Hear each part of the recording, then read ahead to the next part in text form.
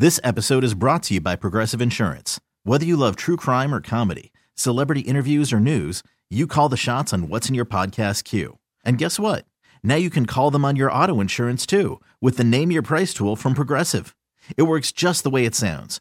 You tell Progressive how much you want to pay for car insurance, and they'll show you coverage options that fit your budget. Get your quote today at Progressive.com to join the over 28 million drivers who trust Progressive. Progressive Casualty Insurance Company and Affiliates. Price and coverage match limited by state law. Baseball is in full swing. NBA playoffs are heating up, and your NFL team is gearing up for training camp. Listen to the latest on the teams you love here on the Odyssey app. The biggest sports radio stations in the country, providing unrivaled local coverage of their teams, all in one place. Exclusive interviews with players, coaches, and team executives, streaming live and always available on demand. Stay in the know with your favorite teams right here on the Odyssey app.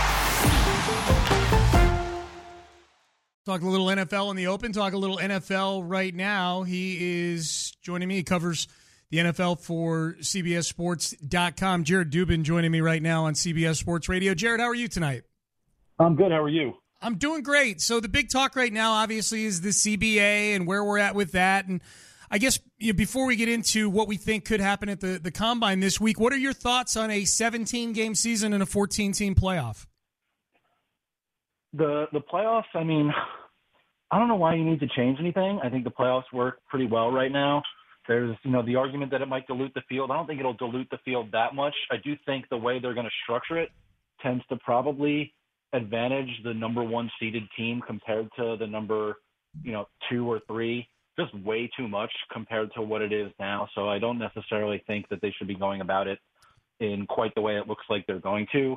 And I mean, a 17-game season, like if the players are compensated well enough for it that they feel okay going to it, then they should do it. If not, like the version that's being out there now where their compensation for the extra game is capped at $250,000 per game, that affects around 12.5% of the league next season.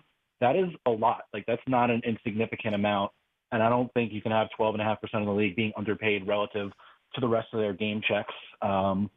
For that season. So on that front, I mean, it's up to the players. I don't know how you can, with a straight face, say that you're, for player safety and also we're going to play an extra game without even giving like another bye week or something like that. But I don't know.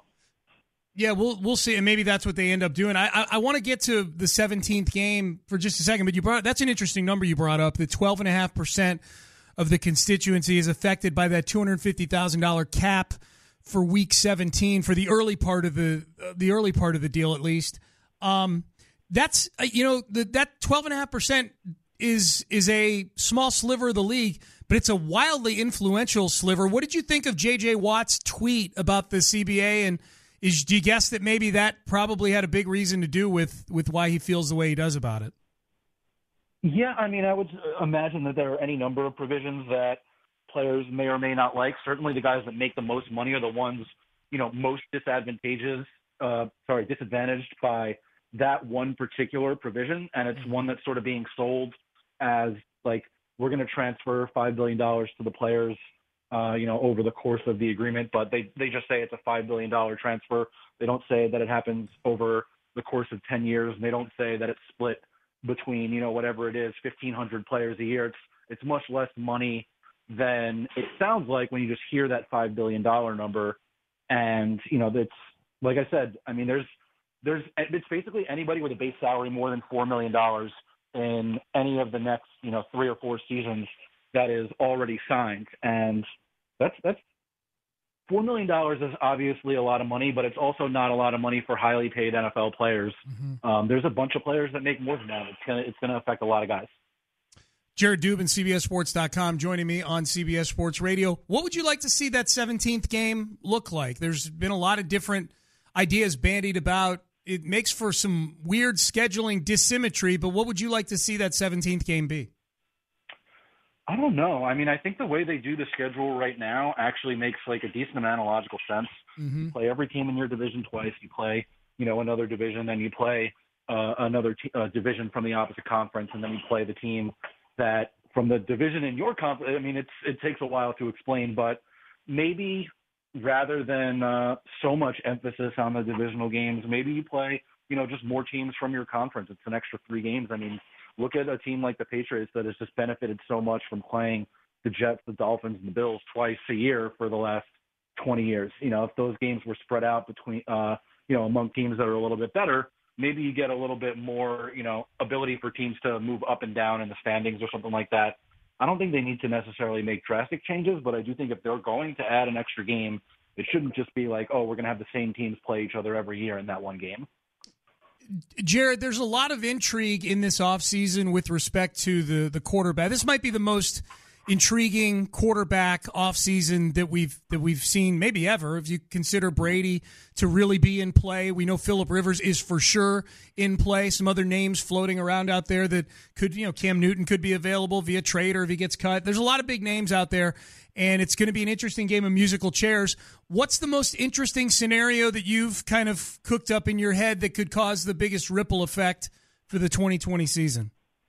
Well, I would imagine that Brady leaving would be the biggest story. I am one of those people that is on I believe Tom Brady will play for a non-Patriots team when I see him on an NFL field in an official NFL game wearing a non-Patriots jersey train. So I don't necessarily think we're going to see it. The thing to me that might be most interesting is like if Cam Newton is healthy and the Panthers still decide to move on from him, where does he go and what does that look like with him, probably dramatically changing some other team's offense? And then Carolina is either, in the market for someone like Tua or Justin Herbert in the draft, or, do they want to go get a veteran in free agency?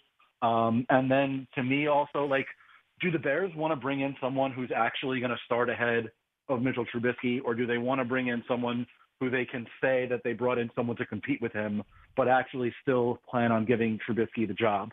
Because that's a pretty big domino that needs to fall too, I think. The Cam Newton one is totally intriguing, in part because, he's obviously, when healthy, he has a really high ceiling, but we don't know how healthy he is. He's been so banged up. What's your level of optimism that whoever is going to be starting Cam Newton next year is getting something relatively close to what peak Cam has looked like?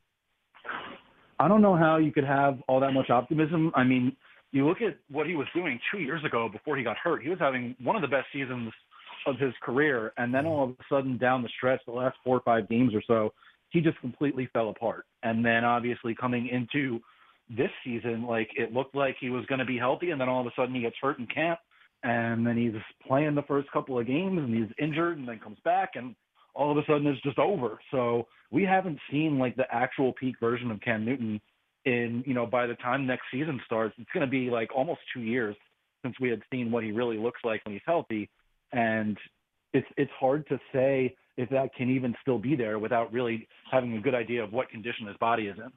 Jared Dubin, CBSSports.com, joining me on CBS Sports Radio. What do you think about the Darius Slay sweepstakes? Who are the main players in that? It sounds like Detroit is listening to offers right now.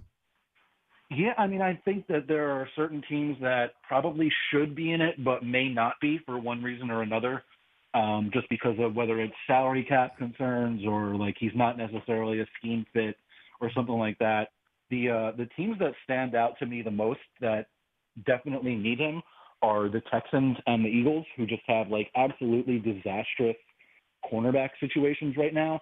The Eagles in particular just need to get bodies in there that can actually play the position. The Texans at least have some young guys who you may be able to convince yourself that you have some hope for because they were, recent first-round picks or recent second-round picks or something like that. The Eagles really just need an influx of talent at that spot. And one of the things I wrote about when I, picked out landing spots for Slay earlier in the week is, if they can get Slay and then try to sign Byron Jones away from the Cowboys, who, they may have to let him go because they might only be able to re-sign Dak Prescott and Amari Cooper. All of a sudden the Eagles turn a weakness into a strength, and they take a strength away from the Cowboys too, and that would be a really good move for them. Yeah, no doubt about that. You mentioned the Cowboys, and obviously they've paid some guys already, Jalen Smith, Ezekiel Elliott. They've got more guys they need to pay, though, including Amari Cooper, and then obviously Dak Prescott at quarterback. My guess is this winds up being a franchise tag situation, and I guess this just playing fantasy offseason for a second, Jared. If they put the non-exclusive franchise tag on Dak Prescott, and you're an NFL team, would you be willing to trade 2 first-round picks and give him a top-of-market contract for Dak Prescott?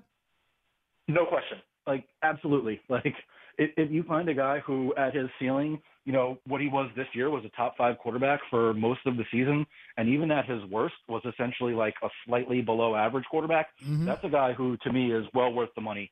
And one of the things that people don't seem to understand about quarterback contracts is, for the most part, assuming a certain level of confidence, it doesn't actually matter how good you are. It just matters what the most recent quarterback contract looks like. That's why at one point Derek Carr was the highest paid quarterback in the league, and Matt Stafford was the highest paid quarterback in the league, and Joe Flacco was the highest paid quarterback in the league. That's just what happens when quarterbacks who are good enough to be their team's definite long-term starter come up for deals. These guys become either the highest paid quarterback in the league or pretty damn close to it. And honestly, the Cowboys screwing around with that contract last offseason is why they're going to have to pay him significantly more than he would have been willing to accept last year. And, they went and paid, look, Zeke Elliott's a good player.